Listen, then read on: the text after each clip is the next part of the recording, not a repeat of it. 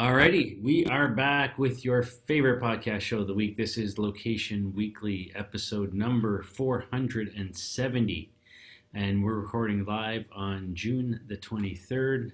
Brianna, how are you? I'm doing pretty good. How are you? Did you have a good Father's Day? I did have a good Father's Day. The weather's been hot and good, and we were able to celebrate outside and be with family, and so that was good. And today I got my first haircut, like real haircut, in like 3 months or whatever, So other than my wife cutting it, so yeah, so that was good. Yeah, things are looking up. What can I say? Nice. Very How good. about Jerome? What did he do?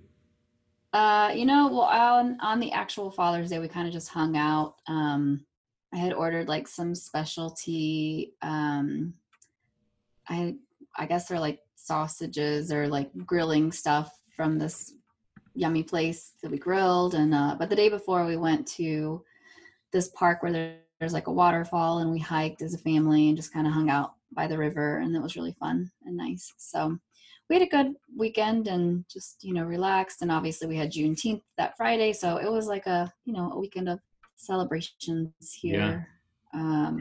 Yeah, pretty good. awesome, But yeah, awesome. we are definitely in the hot and humidity that Atlanta brings, but I know that you are too. So um Yeah, unusually so. abnormal. Yeah, Yeah. it's weird. It's very weird to be like this hot up here at this time of year. But anyhow, we'll take Yep. it because who knows? I mean, it could be gone soon. We'll see. Yeah, that's right. All right. Anyhow, we have a good show for you. We have four stories for you this week.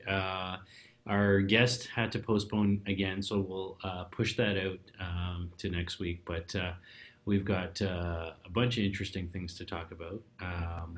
And as per usual, I'll let Brianna kick us off because we're talking about girl stuff. So there you go. We are talking about girl stuff and a company that we've talked about a few times before, L'Oreal. So L'Oreal owns the company called Modiface, or I guess it's Modiface. Yep.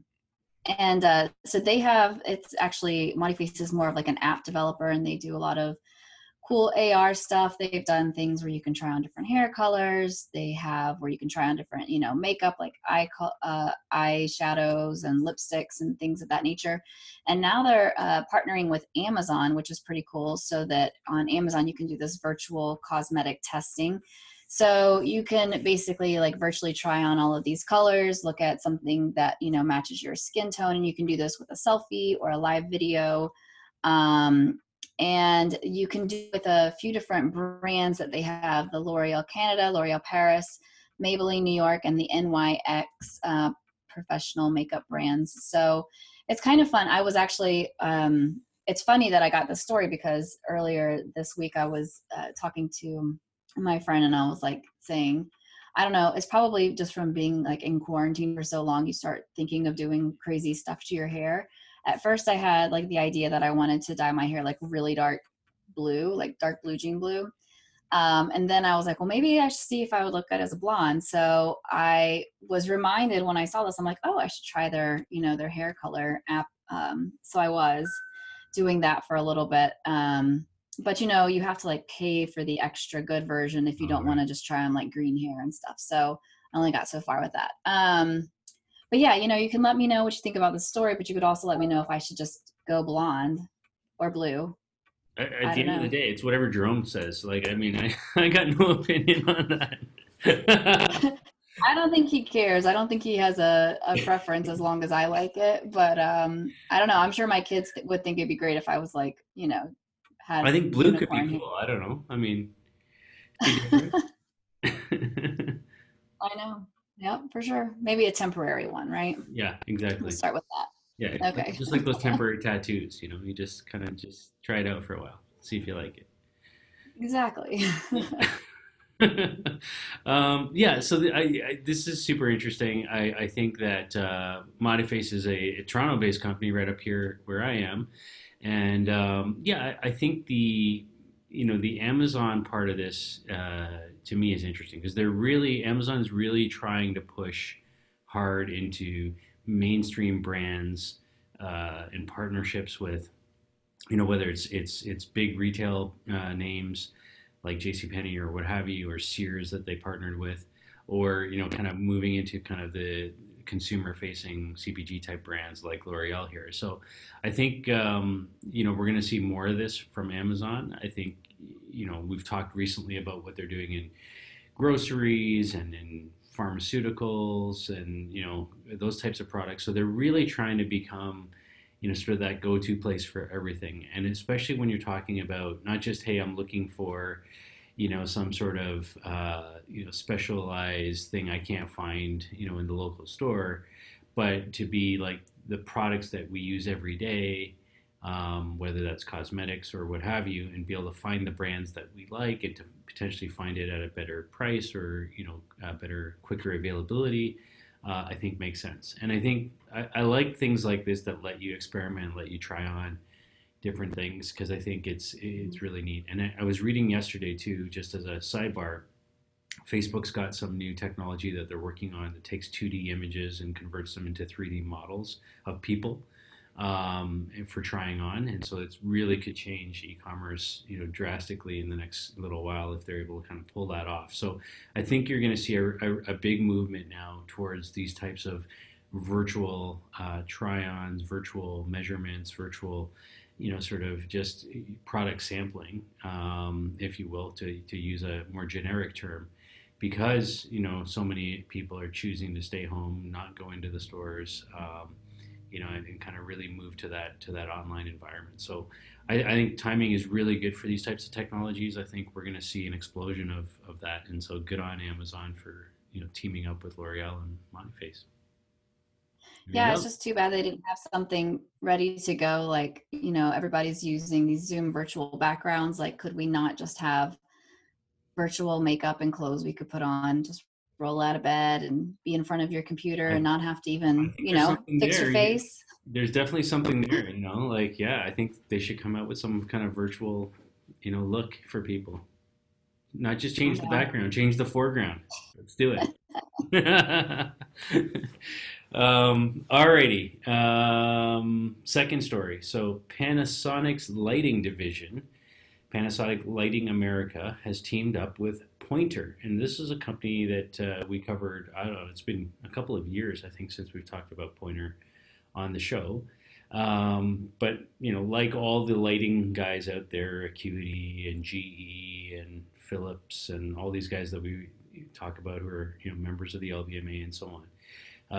Panasonic is a player in this space, obviously, and it's interesting because we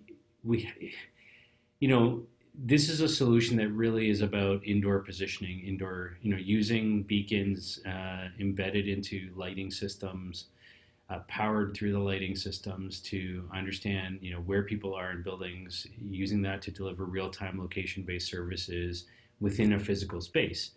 Um, so, here's the challenge I have with this. I think there are a lot of use cases for the data here in terms of understanding, sort of the new reality of retail, which is the COVID reality of retail.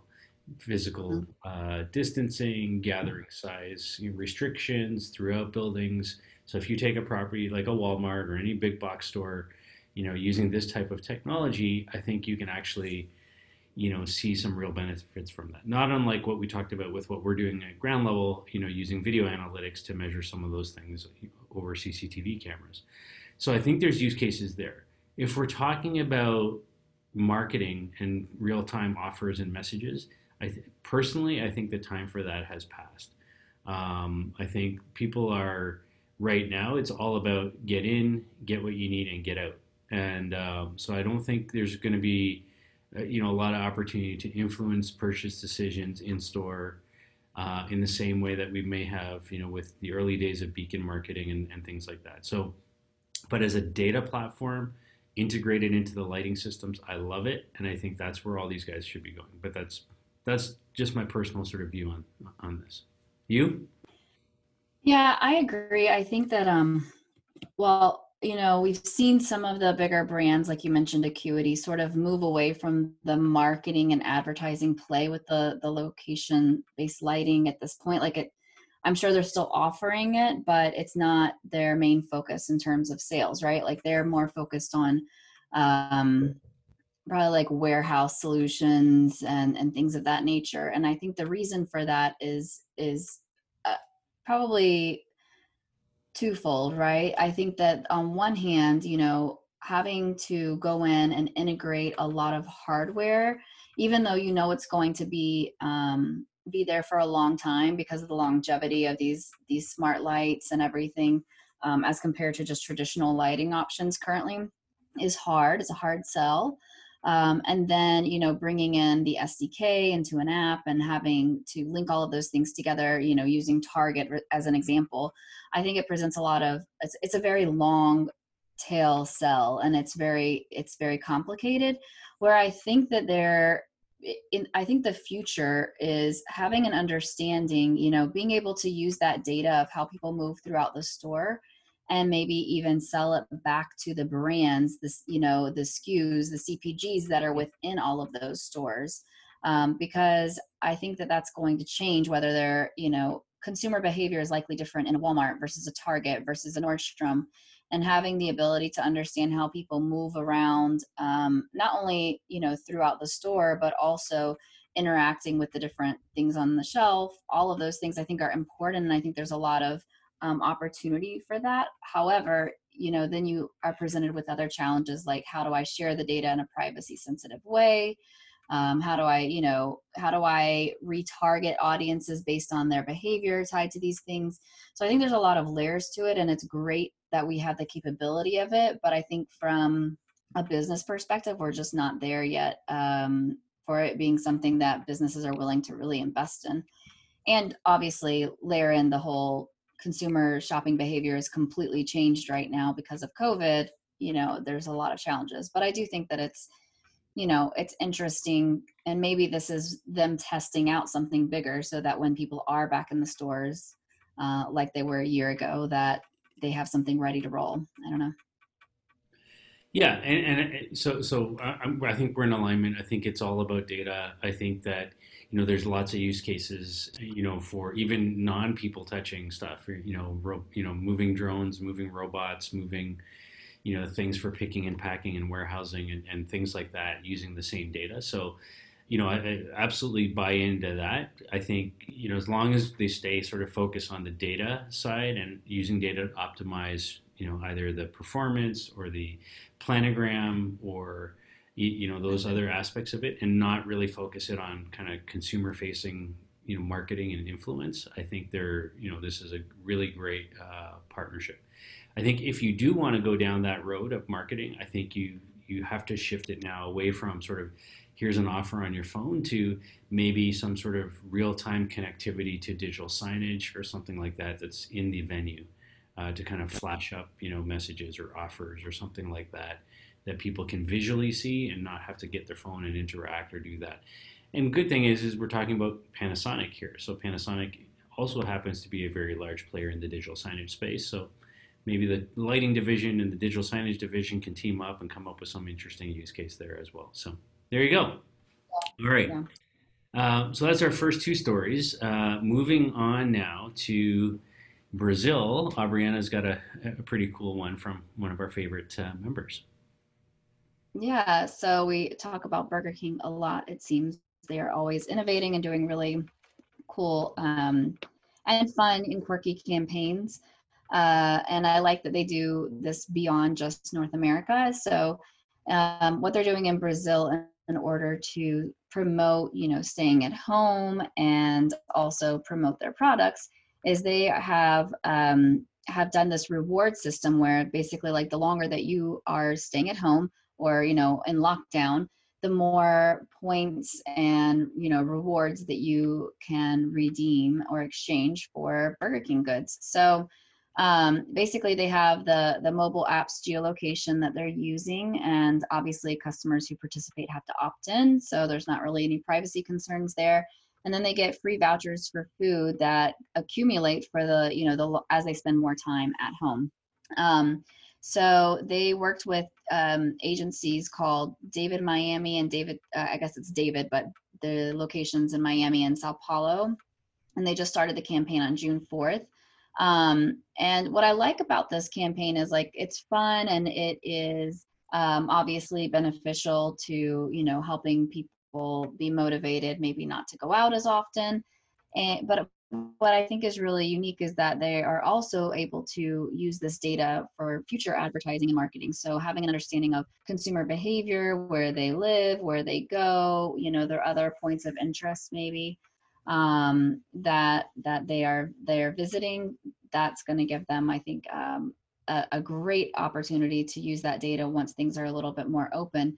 And I mean, even currently, right? Like having an understanding of maybe a competitive analysis and, where else are they shopping and things like that, I think could be really beneficial. So, I mean, we've seen them do just recently another one that they did in the US. They allowed people to send customers that use the app to send, thank you messages for the frontline workers and employees who have, been out even during the epidemic. And so I think that they're always just doing all kinds of fun stuff. I like that they do use geolocation a lot within a lot of their campaigns, and they do it in a way that I think is really, really beneficial for them because one, obviously it's privacy focused, but it's also helping them generate and create more of their own first party data and getting a better understanding of their consumers. So yeah, another win for Burger King.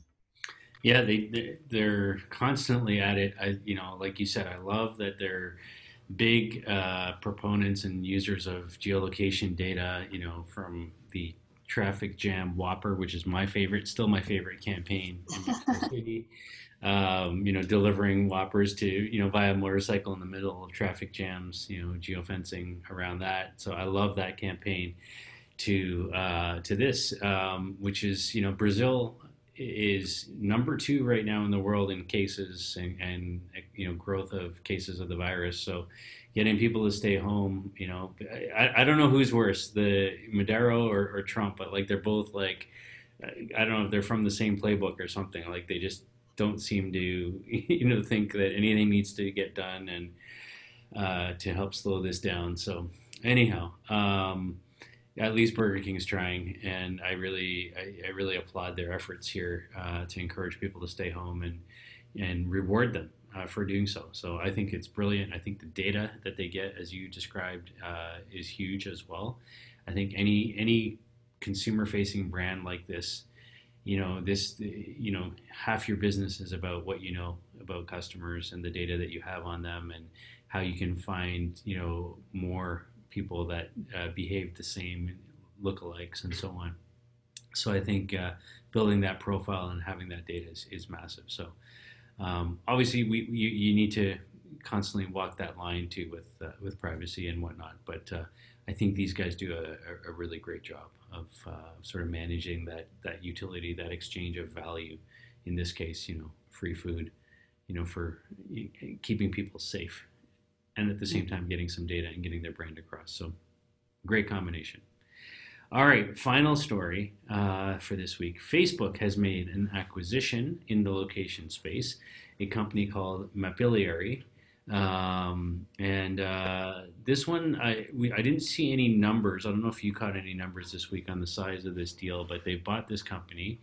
And yeah, it's they said like the Mapillary users, their data will remain for them to upload their images and use the map data as it was. So there's nothing that they need to kind of worry about there. Their service is all about visual mapping data and imagery around places, and that's something that obviously we've not seen in Facebook itself. So I think this is could be quite complementary. Mapillary has also been based for a long time on OpenStreetMap. They say that their commitment to that remains, and to the free wiki world map will continue with their editors that have been working on that project. So they're not sort of disbanding that aspect of it. And I think for companies that sort of come out of that breed of sort of open data, open maps, contributing to the sort of the global data set, if you will. Um, there are many companies that are always big fans of that, right? And many individuals that are big fans of that. I think when you become part of a corporate machine like Facebook, that can always, create a lot of concern. I remember going way back to an acquisition that they made about a year. I'm going to say a year after we started the LBMA, so around 2011, maybe early 2012. Um, Facebook acquired a company called Gowalla, and Gowalla was the major competitor at the time to Foursquare, check-ins and so on and so forth. And Gowalla was much more on sort of they had I'll say a much more just really a fan base is the best way I can describe it. Just people who are enthusiastic about the platform, love sharing the platform, love talking about the platform, and really engaged with it. And then when Facebook acquired them, there was sort of this sort of everybody kind of throwing their arms up, saying, what are you doing? We don't want Facebook to have our data. We were happy for you to have our data, but we don't want Facebook to have our data. And so that's something that I think Facebook has had to learn over the years as they've done acquisitions, in terms of how to maintain that sort of separation, how to kind of keep people comfortable about where their data is going to go. And especially right now, given the environment that Facebook is in and kind of where their politics stands at the moment, with their leadership and, some of the employees, walking away. And I think there's a lot of things to be concerned about, and yet at the same time they're trying to move forward as a company, obviously with acquisitions like this, to kind of really ramp up their stable of technology and services in terms of what they can do. So we'll see. I think probably again, I don't know any numbers on the deal. I haven't seen anything published or posted, but I think from a Mapillary perspective, probably gives them a nice home, a nice place to kind of settle into in terms of just more people, more resources, more cash to go do whatever it is that they want to do in terms of grow and expand, with some anonymity and some ability to kind of keep doing some of the noble work that they were doing, and at the same time giving Facebook some technology chops in a part of the geo space that they haven't had up until now. I know I was reading they also recently bought a company called Scape Technologies out of London, that is heavy into sort of GPS technologies, computer vision, using cameras to understand the surroundings of places as well. So it seems like they're moving heavy into sort of the image-based aspects of map data, with both of these acquisitions. So we'll see. Any thoughts from you? Yeah, so I was trying to remember. I know that I had met the COO from Mapillary, and I can't remember exactly where I met her, Janine Jung, but I think this is interesting, and I think that there's like you mentioned, right? I think there's some level of concern with these types of acquisitions, especially with Facebook in the current climate. And then there's some levels of, there's potential use cases where it could be really beneficial. So I would say like things to be concerned about are when we have seen a lot of the headlines recently with maybe Facebook and their determination on how they will allow certain advertising and the ability to push out news that we know is not necessarily based on facts. And I think like within the political spectrum, specifically here in the States, there's a lot of questions that something like this makes concerning, right? Like, were there protesters in this area? And if it's geotagged, being able to find and identify people maybe when that's not necessarily what they wanted. So I think there's some concerns, like when you think about everything that's going on currently.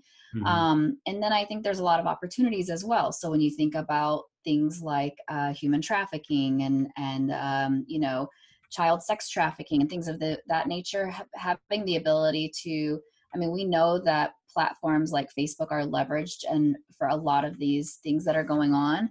And so you look at, organizations, nonprofits like Thorn that are leveraging a ton of different technologies in order to help find, people who have been taken, and something like this could be something that is helpful and could be leveraged for the good within the platform, right? Maybe identifying those rings and being able to help, bring them to justice. So I think that it could be used for good or bad. I mean, it's just like any other data, right? Anything that you have, you can choose as a business or as an individual to use that for good or evil. And so I guess only time will tell how this is going to move forward, but it's definitely interesting and worth paying attention to. 100%. So, all right. Well, that's our show for this week. 4 news stories in there, kind of ranging all over the planet a little bit, but some interesting stuff, and I think some stuff that really speaks to kind of the need. I think a couple of themes that we keep seeing reinforced there. We talked over the last couple of weeks about image-based search and kind of the power of where that's going. I think you could argue that some of what we're seeing here in this last story really kind of draws on that, if they're sort of tying imagery, visual to maps, and kind of correlating that data together from a search perspective could be quite interesting. We've talked a lot about sort of the traffic to retail, bricks and mortar versus e-commerce, and kind of what COVID's doing around that, and some of the technologies that are kind of facilitating the new way that we work. We've talked about interesting things there with Burger King in terms of, and we talked about data. So I think there's a bunch of great things in there, and I think I continue to be amazed every week with the innovations and the stories that we see. So anyhow, for our listeners and viewers, you've been watching or listening to episode number 470 of Location Weekly. We thank you for tuning in every week. Our contact information is at the end of the show here for the video viewers anyways. But we're easily found on all the major social channels. So please, give us some feedback, follow. If you have story ideas, reach out. We're easily found on LinkedIn and all those kinds of things. So yeah, thank you, everybody. Have a great week. Thank you, Robert Dolan, for the Burger King story. Forgot to give a shout out for that. Yes. He sent that over. 100%. So thank you, everybody. And we'll see you next week for 471. Have a great week. Bye. Bye.